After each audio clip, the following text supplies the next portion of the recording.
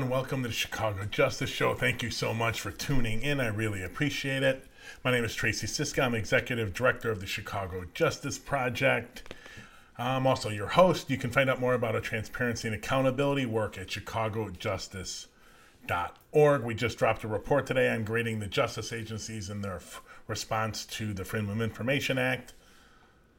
This goes from the 911 Center in Chicago, Chicago Police, prosecutors, sheriff, police board, COPA, Citizen Office of Police Accountability, Illinois Department of Corrections, and the state police. Really fascinating report. Please go check it out. Go to our home screen. You can, on the left, big there, you'll have no problem finding it. Okay, today we have an interview with Jennifer Volin-Katz, who's the Executive Director of the John Howard Association. And with time remaining, we're going to talk about our recurring segment of social media fails. This time it's CWB Chicago. They're on there regularly. Then if we have time left after that, we're going to talk about Alderperson Lopez on timid cops and the Tribune editorial board on the cop contract, the FOP contract. We'll see how much of that we get to. Just as a couple quick reminders, if you got comments or questions, drop them in the chat. YouTube, Facebook, Twitch, Twitter. I get them live to my screen and I will try to include them in the show. The interview was taped with Jennifer. It was taped earlier today because of the technology. We can't do them live. But we're going to break it up into two pieces, but I'm happy to answer questions after the second one airs. This coming next week, we have CJP's first day of action. You can get more information about it. It's going to TweetStorm about accountability and transparency in the justice system on August 12th. Go get more information at any of the bios on our social media platforms you're watching this. And also at cjpnation.org, or drop your email in the chat and we'll get you information, or hit us up at info@chicagojustice.org and we will get you information that way also. But please join up. Help us advocate for transparency and accountability in the justice system. Really appreciate it. All right, just a little scheduling. This is our last live show, probably till about the 16th. And then I'm on vacation. We got a break, and then I'm in Chicago. I'm living in D.C., but I'll be in Chicago the midweekend, the week of the 16th for a week. So we're going to be a little sketchy till I get back from Chicago about live shows, but we're going to be replaying some of our more popular shows in the meantime on Monday, Wednesday, Friday at 5:30. But please get involved with the Day of Action. We really, really appreciate it. We really want to make a difference in transparency and accountability system. As I said earlier, go to our website and you can get information on grading the state and city governments. All the justice agencies, or a bunch of them, we sent basically the same request to each agency, and we're going to grade their responses. And you're not going to be shocked by this, but the CPD failed the test, and you won't believe the document we asked for from each agency is required to be kept in the Illinois Freedom of Information Act. It requires that each agency keep a list of the records and types of records they create and how they can be accessed. And would you believe it or not, the Chicago Police Department found it in their good graces to tell us producing that document would be overly burdensome. Probably the worst request out of the 7 or 8 agencies we looked at. It's really pretty amazing. So we're going to get to our interview now with Jennifer. It's really a pretty amazing interview in that it really goes kind of in depth at times into this just lack of accountability and a lack of oversight and lack of public interest into what is going on in our correctional facilities, prisons, jails. Specifically, her agency, the John Howard Association, looks at prisons, but you can talk about each level, and it's just amazing. So part 1 of this interview we're going to play right now is about almost 10 minutes. After that, I'm going to come back and talk about it a little, then we'll play part 2. Okay, so I will see you on the other side of this. Hello, everyone. Welcome to the Chicago Justice Show. Today, our guest is Jennifer Volin-Katz from the John Howard Association. She's the executive director there. We're going to talk to her a little bit about Accountability in the Illinois Department of Corrections, how blind spots exist. Blind spots where cameras are not showing what happens. How do those exist? And is there any accountability in the Illinois Department of Corrections throughout the leadership and at these facilities for these things existing and existing for long periods of time? Jennifer, thank you so much for being here. I really appreciate it. Thank you for having me. Okay, so for my audience that doesn't exactly know and pay attention to prison oversight, what exactly is the John Howard Association and what are they doing? Sure, yeah, and the name doesn't do a whole lot to shed light on what it is we do. The John Howard Association has actually been around for 120 years in Illinois, founded in 1901. We are the only independent citizen correctional oversight organization in Illinois, which is a long way of saying we're prison monitors or watchdogs. We go into the prisons to monitor for conditions of confinement. We observe the prison ourselves. We talk to the people who are incarcerated. We talk to staff and administrators. We collect information and data, and we use all of that information to draft and publish reports about the state of the facilities and to identify policy issues and areas in need of being addressed. Okay, so as we were talking before the show, you've been with John Howard Association several years. So what got you first into doing this type of work? And then how did you end up deciding to apply to become the executive director? Sure. So my interest in criminal justice and prison reform really dates back to my time in college. It started with a wonderful professor, a sociology professor who happened to teach a whole set of classes on criminology and social deviance and deviant behavior. And I just took every class that he offered because he was a fantastic teacher.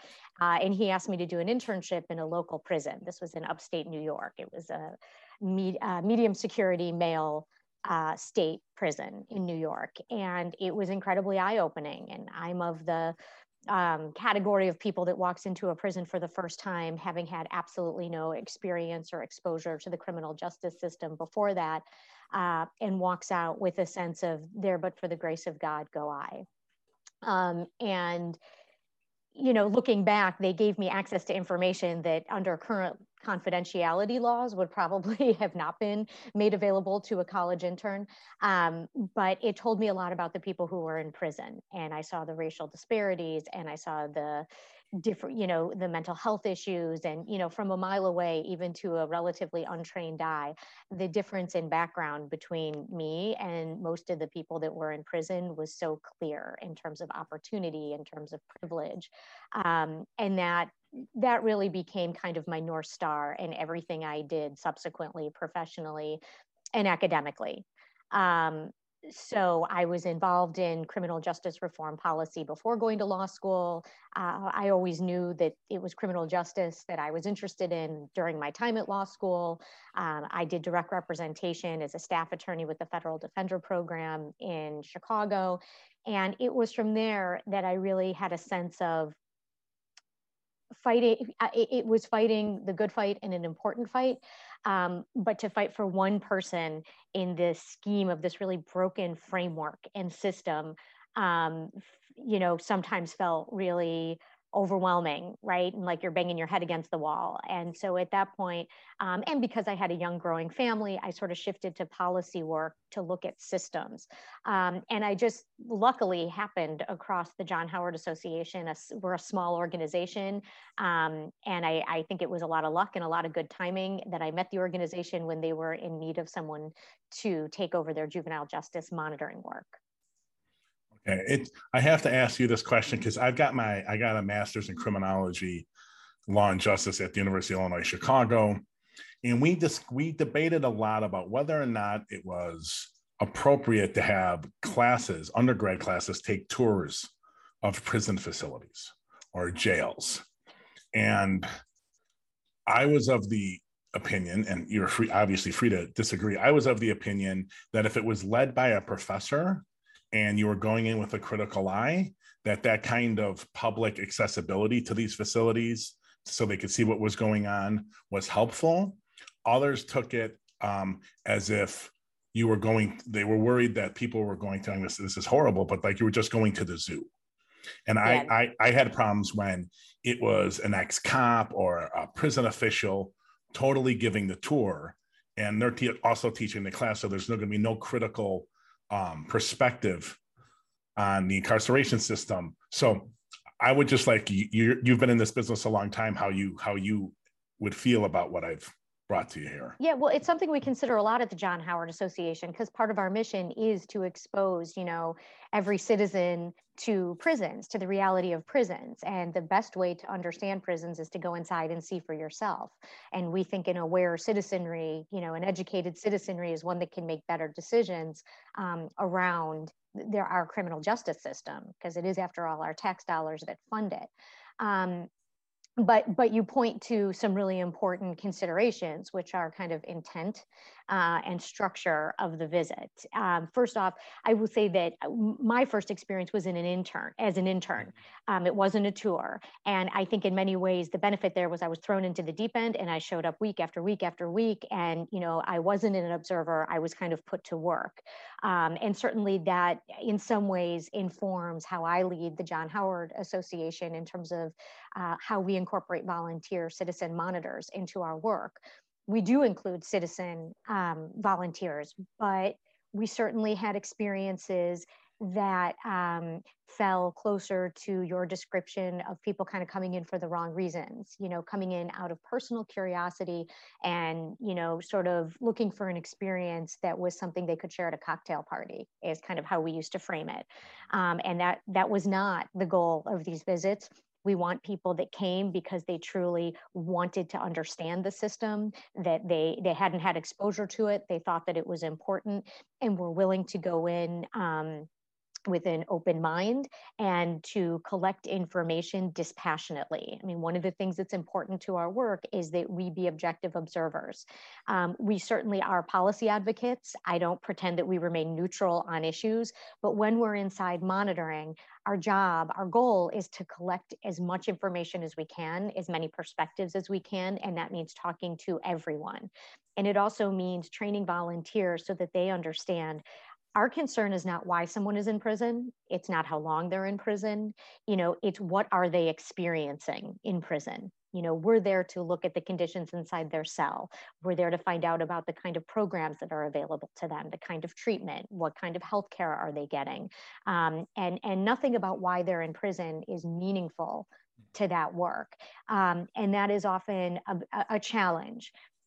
With taking people in on prison visits and tours is helping to separate those issues for people, to make sure that when they come on the visit, they're there for sort of the right reasons, to collect information.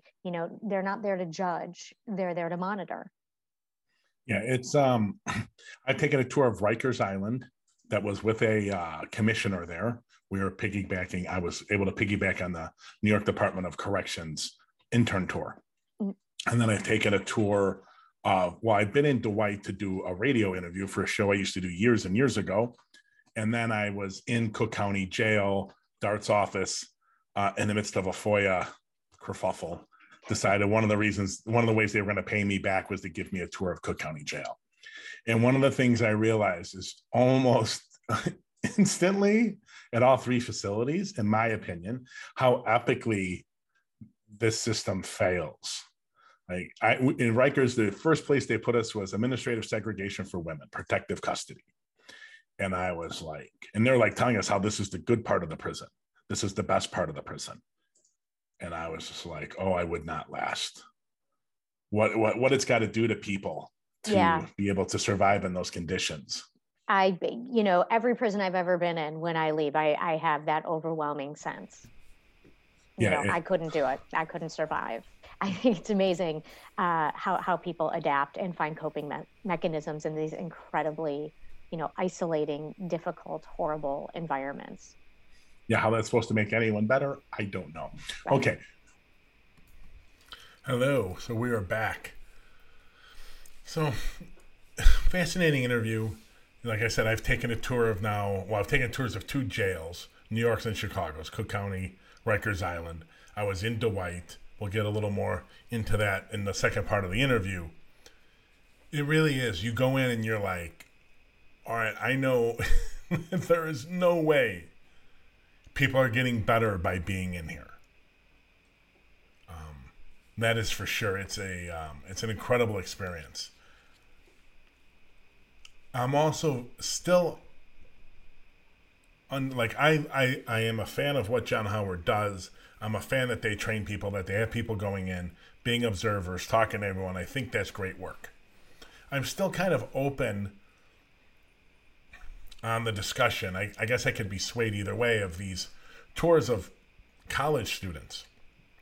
Like when I taught in the criminal justice field, criminal social justice field, and I know friends of mine in my master's program are really hip on having kids go in.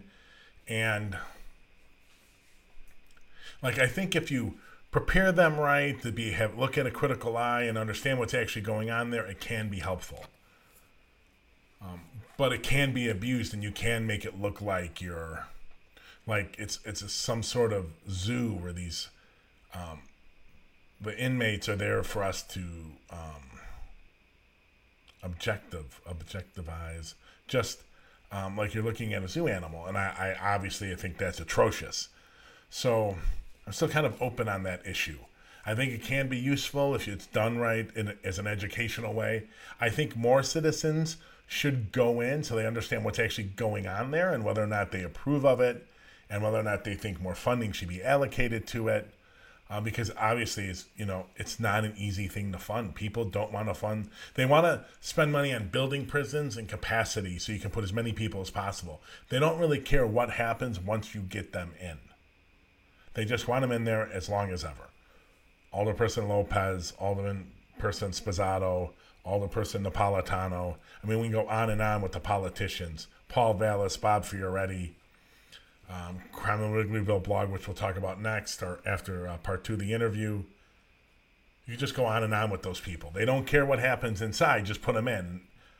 And that's not the wisest strategy because it doesn't work. It'd be nice if it did, but it just doesn't. Okay, we're going to get to part 2. This runs about 25 minutes. But it's really interesting because we get more in depth about the Illinois Department of Corrections, these blind spots they have in the prisons, and accountability and transparency around the Illinois Department of Corrections. Okay, I'll see you on the other side. We're going to turn to the topic at hand, which is these issues of blind spots in the Illinois Department of Corrections facilities, in their prisons.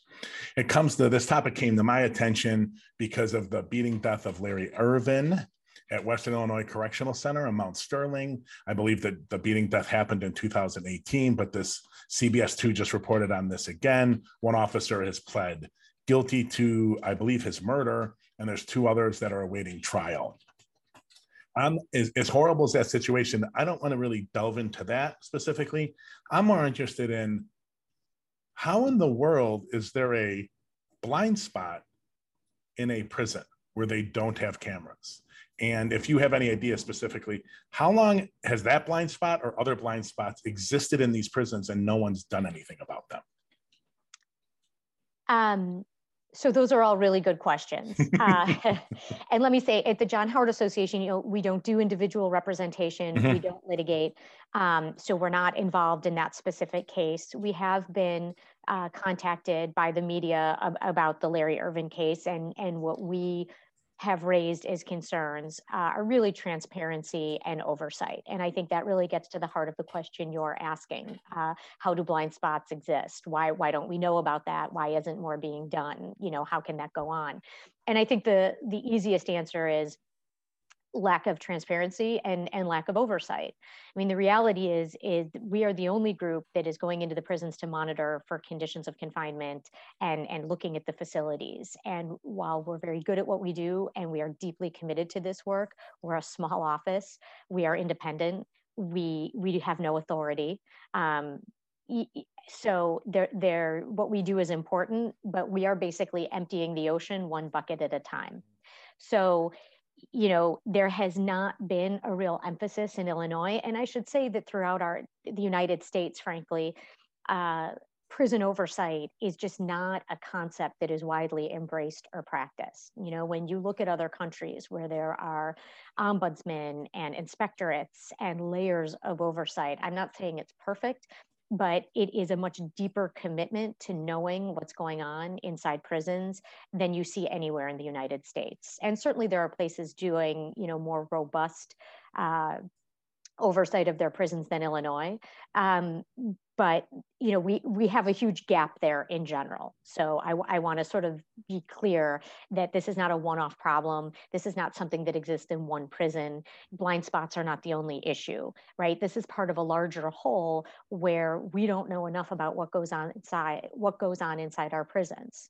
So, in May of 2020, the George Floyd case reopened the issue of oversight of cops in a way that we're familiar with, frankly, in Chicago because of the litigation that's been ongoing for years, but was new, I think, in other jurisdictions into other communities. And how is it that got the kind of national attention that it did, that it raised general consciousness the way it did? Cell phones. It was the opportunity for an average citizen standing by to videotape and share, right? Between cell phones and social media, ability to share information has changed dramatically. Well, there is one part of our society where that possibility doesn't begin to exist, and that's inside our prisons.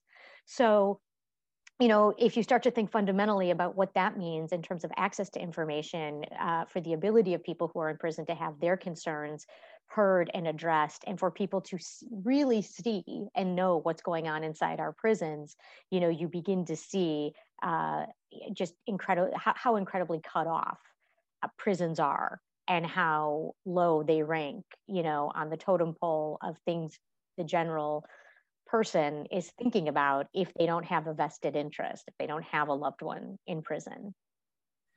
Yeah, I would say it's pretty close to zero. As sad as that is, people don't seem to care. Vera, I'm sure you know about it, but I was an intern at Vera like 15 years ago, and they did a report around corrections. And one of the things that I found most interesting was the main stat of the report, it was out of a variety of things, including sexual assault in prison, was that 96% of people who go in are coming out. Right. And people are just sort of starting to understand that. I mean, and think about it. So often, when you look at periods of rapid prison growth, building prisons in the United States, and certainly this is true in Illinois, it was during sort of tough on crime eras. And, so it sort of coincided with two things: politicians understanding that being tough on crime and building prisons was politically beneficial. Oh, and it also created jobs. So we put people to work building these prisons and staffing these prisons. And frequently they were taking the place of industries that were no longer, of financial benefit to the area, which was often rural areas. And so we have prisons, in out of the way places where we can't see them, where we can't cure people. And frequently people are sent to prisons far from their homes, where it's difficult for loved ones to get there. So every step along the way, intentionally, and then sometimes unintentionally, we've created a situation, where we took what was already a closed system and guarded it, frankly, even more closely, giving it more opportunity to do what it will on its own without outside intervention or oversight than, you see pretty much anywhere else or in any other kind of industry or government-run agency. Yeah, my first class that I taught at UIC, a student came up to me and said, "Professor, you got to really help us." And I'm like, "Okay, what's going on?" They're like, "Well, they're talking, this is like 2007 or 8, maybe a little later. They're talking about closing our prison. And we need to keep it open." And I am just like, "I'm sorry, that is not something I can help with. I understand the economic issues that's going to have on your town. I get it. But I cannot possibly advocate for them keeping a prison just to keep you employed." Yeah. I'm sorry, I just can't do that. So let's talk about IDOC a little bit. One of the problems, like I've done police accountability work since the mid-90s. And one of my problems is we always, the rare time that we get some justice, it's the low-level people that we get. It's never the officials. Right? Once you get above a certain rank, it's like the end. And is that kind of lack of systemic accountability and consequences for things, is that common in the Illinois Department of Corrections in their history? So I think there's a couple different pieces kind of embedded in that question. The first thing you have to think about in Illinois in particular is the strength of the unions. So you can't really look at who gets pinned for what or who doesn't or who's disciplined or where there's accountability for professional behavior in the Illinois Department of Corrections without recognizing that the union has an incredibly strong collective bargaining agreement with the agency. And also it's important to remember that upper level management leaves the union to be upper level management. And so there is this sort of upside down incentive system, where you may not actually be giving the best and brightest reason to be upper level management because you're giving up job security. Sometimes it means that you're not the highest paid person at the facility. And so there are a lot of issues sort of tied into how we've incentivized people who work in corrections. The second piece of that is there's almost no transparency around staff discipline and behavior. And I think that's a critically important issue for people to focus on and understand. We don't know. So many of those processes are internal, and so many of them are dictated by the collective bargaining agreement, and there is no public reporting requirement. So we don't know how staff are being disciplined. We don't know how they're behaving.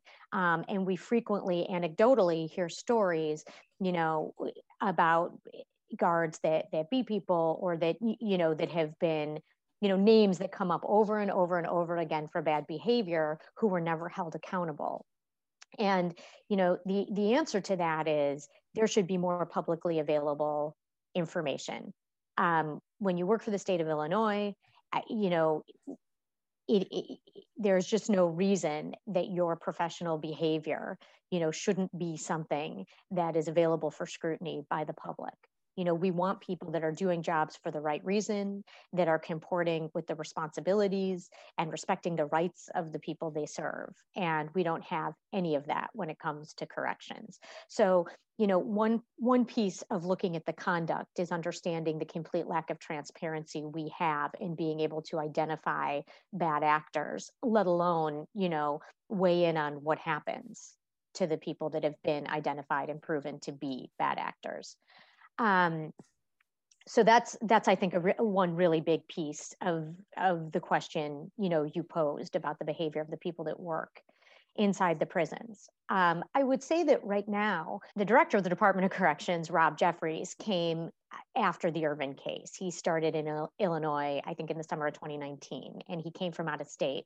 And in some ways that's had benefits, I think. I think he looks at the Illinois Department of Corrections with a more critical eye. I think he has worked in systems that were more functional and more data-driven, and I think he brings that to Illinois. In my experience, no correctional leader is all that eager in embracing or creating oversight of the agency they run. I will give the director credit for doing two things, and I've talked to the people running these offices or in these positions, so I know that they are truly happening. We'll see what results from it. But under his leadership, they created a chief inspection officer. She has started with the agency and been to all the facilities. Her first task is to create a functional grievance system, which is something really missing in the Illinois Department of Corrections. And under her leadership, there is now 2 employees of the Department of Corrections focused on constituent services and getting information to families and loved ones, which is a step in the right direction. Now, that is hardly enough transparency. That doesn't create more data reporting that should be easily available to the public. It doesn't put more eyes and ears inside the prisons, but those are steps certainly in the right direction. So if I remember the Irvin case, the response of the Department of Corrections, or at least the facility in Mount Sterling, was to add some, I think 19, if I got the number right, some number of cameras to try to get rid of. Might have been even more than that. Okay. So they added cameras to get rid of the dead spots. And one of the other things that caught me in the CBS2 report was you commenting about how you approached, or the John Howard Association approached IDOC and tried to get, especially during COVID, access to remote screenings of random videos from the facilities. And of course, the Department of Corrections shot you down. I'm wondering if you can tell us, I mean, did they give you reasons why they shot you down, or was it just like a firm, like, no way? Well, so first of all, one of the things I said about the cameras, the increase in cameras that I've said publicly several times is, that's an important first step. There should be cameras everywhere. But what we know from being inside the prisons is it's easy to identify the cameras and it's easy to find blind spots. If you know where the cameras are, you know where they're not. And that tends to be, where bad behavior occurs, right? Is off camera. Mm-hmm. So, cameras in and of themselves don't solve the problem. You have to have people monitoring the cameras and the footage, and they have to be willing to act on what they see. And there has to be, incentives to whistleblow and a culture that accepts that, so that if you are someone who's monitoring the video in real time, you are responsible for responding appropriately in order to create a safer environment. And I don't think those things are on the table. When it comes to the request we made, so I don't think it would surprise anyone that an outside group asking for security footage inside a prison would be turned down by leadership. The request we made was grounded in the fact that during the pandemic, we could not be inside the prisons. And because of that, we were looking at international oversight bodies to see what kind of techniques they were using to conduct remote monitoring. And one of the things that surfaced was you could request, random date and time footage, security footage, just to get a sense of what's going on in a facility. And so we approached the department with that request as one way of having a sight line into the prisons during the pandemic when we couldn't be there in person. And I would not be genuine if I said I was surprised that request was denied. It was certainly one I would love to have had filled, but based on similar requests from media, from all sorts of different groups over the years, it was not surprising that they said no. We hope that because of the pandemic and the circumstances presented, we might have a more open ear to the request than we did, but we didn't. Yeah, I've only dealt with IDOC in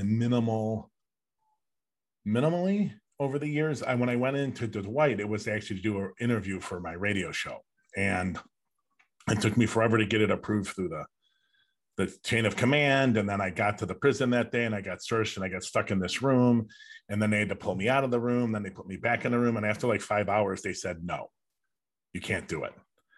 And I vigorously told them I was going to put them on front of the page of the Tribune the next morning because I had already cleared this. And then they're like, okay, we'll let you do it. And then on the way there, on the way to go to the room where the woman I was interviewing was at, I got lectured about things I could not ask about. That's interesting. And I was like, what?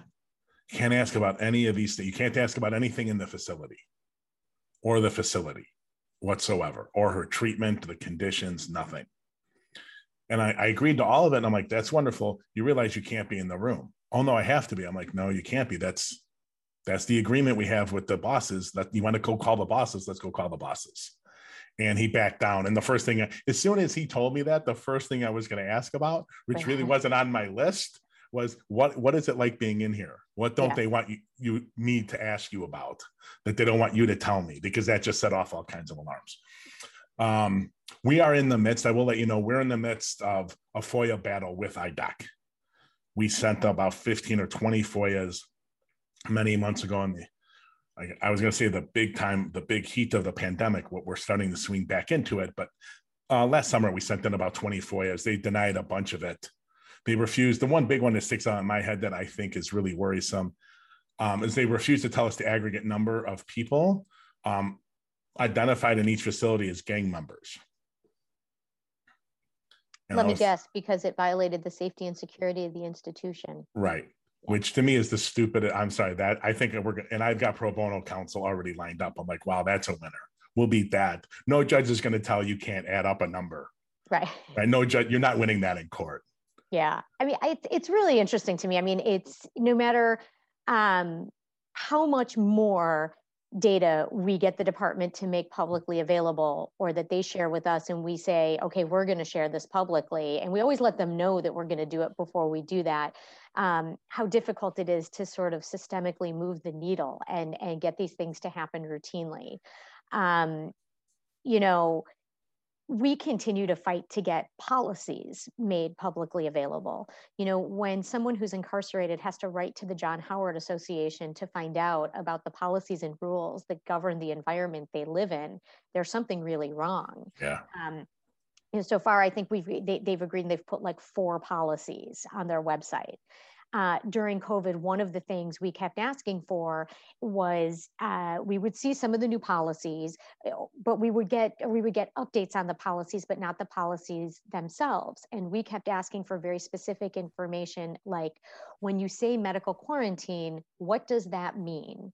Right. And we mean technically, what does that mean? How much out of cell time can somebody expect? How many phone calls a week? How many showers? Like, what does that mean in a week for somebody's life? Right. And we never got that definitional information. And so, you know, month after month, when we would talk to them and ask for more information, and we would talk about medical isolation, medical quarantine, administrative quarantine, trying to understand the differences and trying to respond to the calls, letters, and emails we get, you know, saying, I'm on this status, what does it mean? What am I entitled to? And not being able to answer those very basic questions, and are asking, number one, to get that information, number two, and more importantly, frankly, for that information to be made available, not just to the public, but to the people who are incarcerated, so they have an understanding of what they can expect, you know, in terms of their day-to-day life. It's not a huge leap that some of the information you're talking about would be hard to come by. Yeah. In my accountability and probably not nuanced way of saying, when you have people writing you, the John Howard Association, to ask what their status is in a facility and what they can or cannot do and cannot expect, that is an epic, unprecedented, unbelievable failure of IDOC, facility by facility by facility, that has to occur.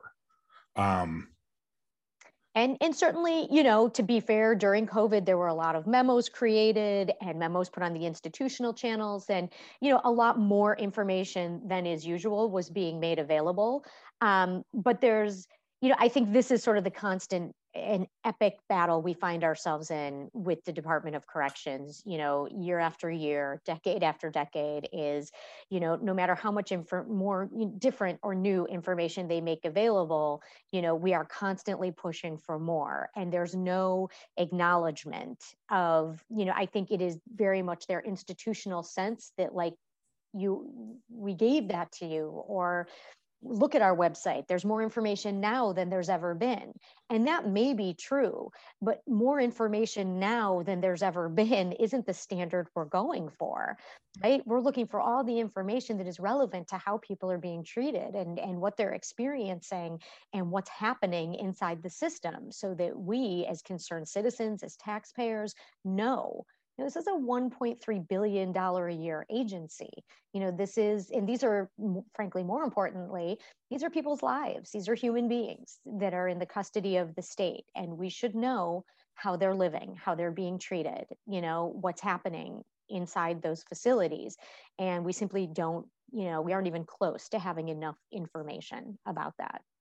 The bottom line is, and maybe I'll press the lieutenant governor as I know her, every public agency should have it as their number one priority to be as transparent as possible. Their second priority should be make a public list available of every piece of data and every database where you collect data.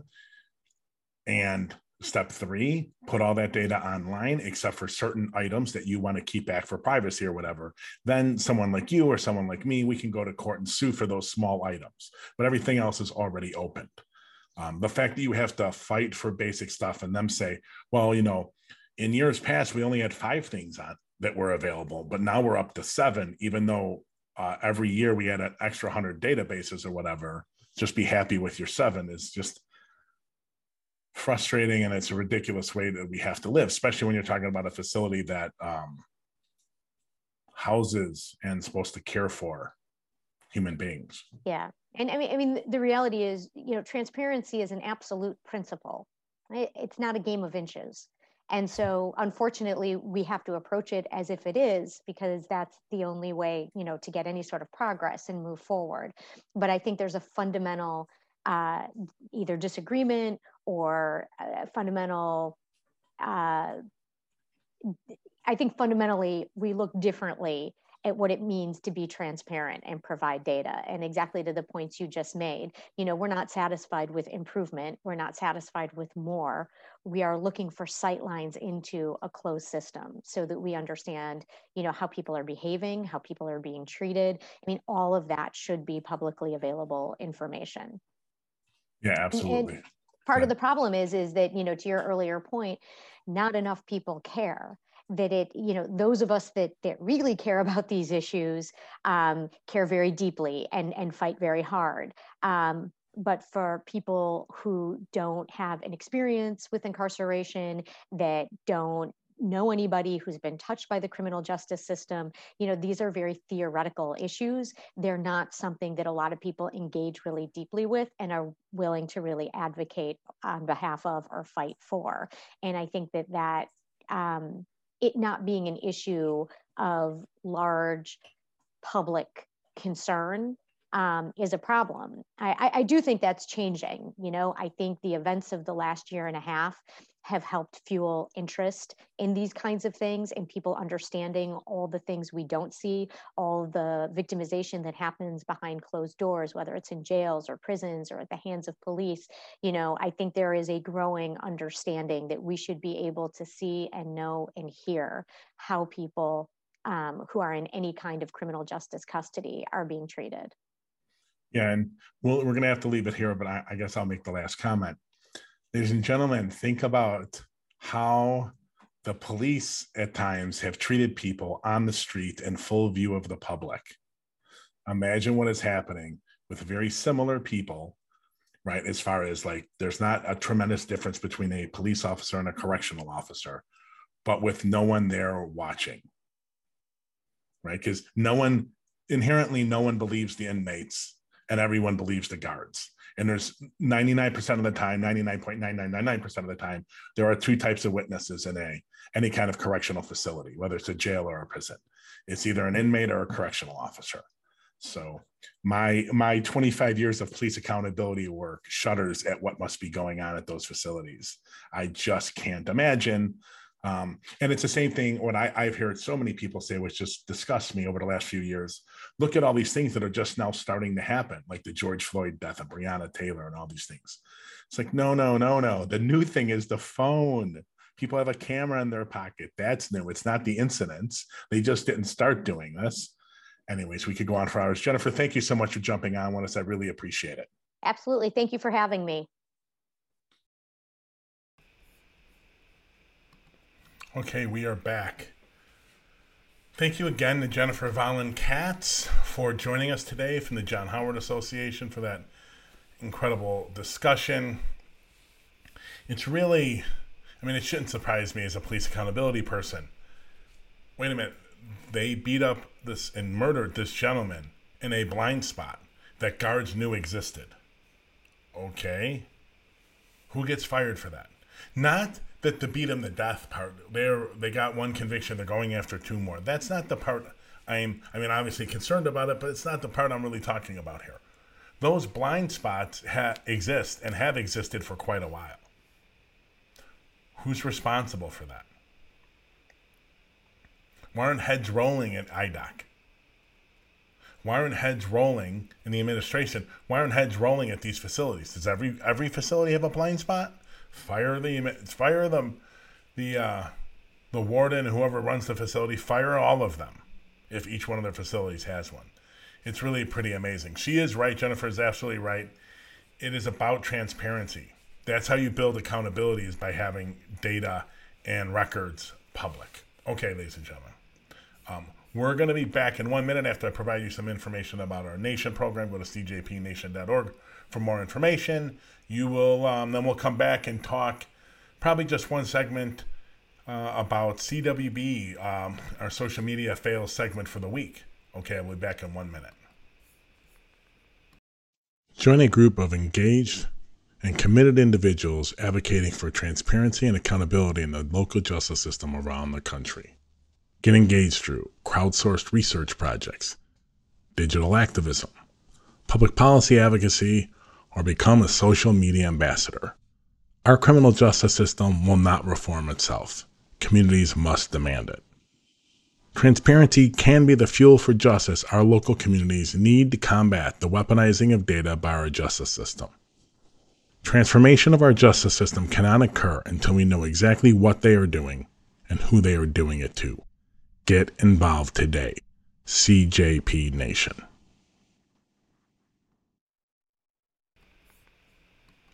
Okay, we are back. So this next segment, social media fails, because there's always, honestly, between Alderperson Lopez and Paul Vallis and CWB Chicago, Second City Cop Blog is still posting its Chicago Contrarian. There's a never-endless stream of content of what we could pick on. Here is one from CWB Chicago. For those people that are in our podcast audience, I will read it to you. So it's a quote retweet basically from CWB. The original tweet is from the Chicago Police Superintendent David O. Brown. Pay attention on August 23rd. We're going to drop a little research on Mr. O. Brown, 23rd, 24th, and 25th of 24th, 25th, 26th. I think that's the date. We're going to drop some research on Mr. Brown. But anyways, here's the tweet.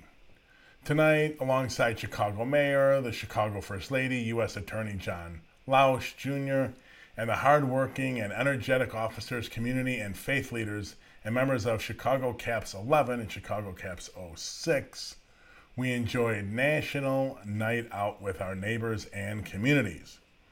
So that's Brown's tweet.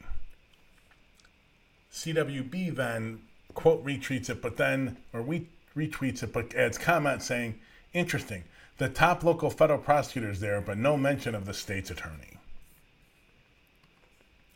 CWB hates the state's attorney. Now, I think you're able to piece together that CWB is either, I think it's run by prosecutors. It definitely has the alt-right tilt to it. It's definitely old school. If they are prosecutors that run it or own it, it's definitely like Dick Devine, ultra-conservative prosecutors. Don't want to be questioned. Right, that's definitely what you're getting there. So let's start out. National Night Out. It's total bogus. It's BS. It's a total BS event. We're going to get all our neighbors out one night, and we're all going to come together one night a year out of the 365 nights. The other 364 we couldn't care less about. Really? That one night out is going to make a difference? It isn't. As a word I got from someone on Twitter, I think Carl Nyberg on Twitter, it's propaganda. This is what this is.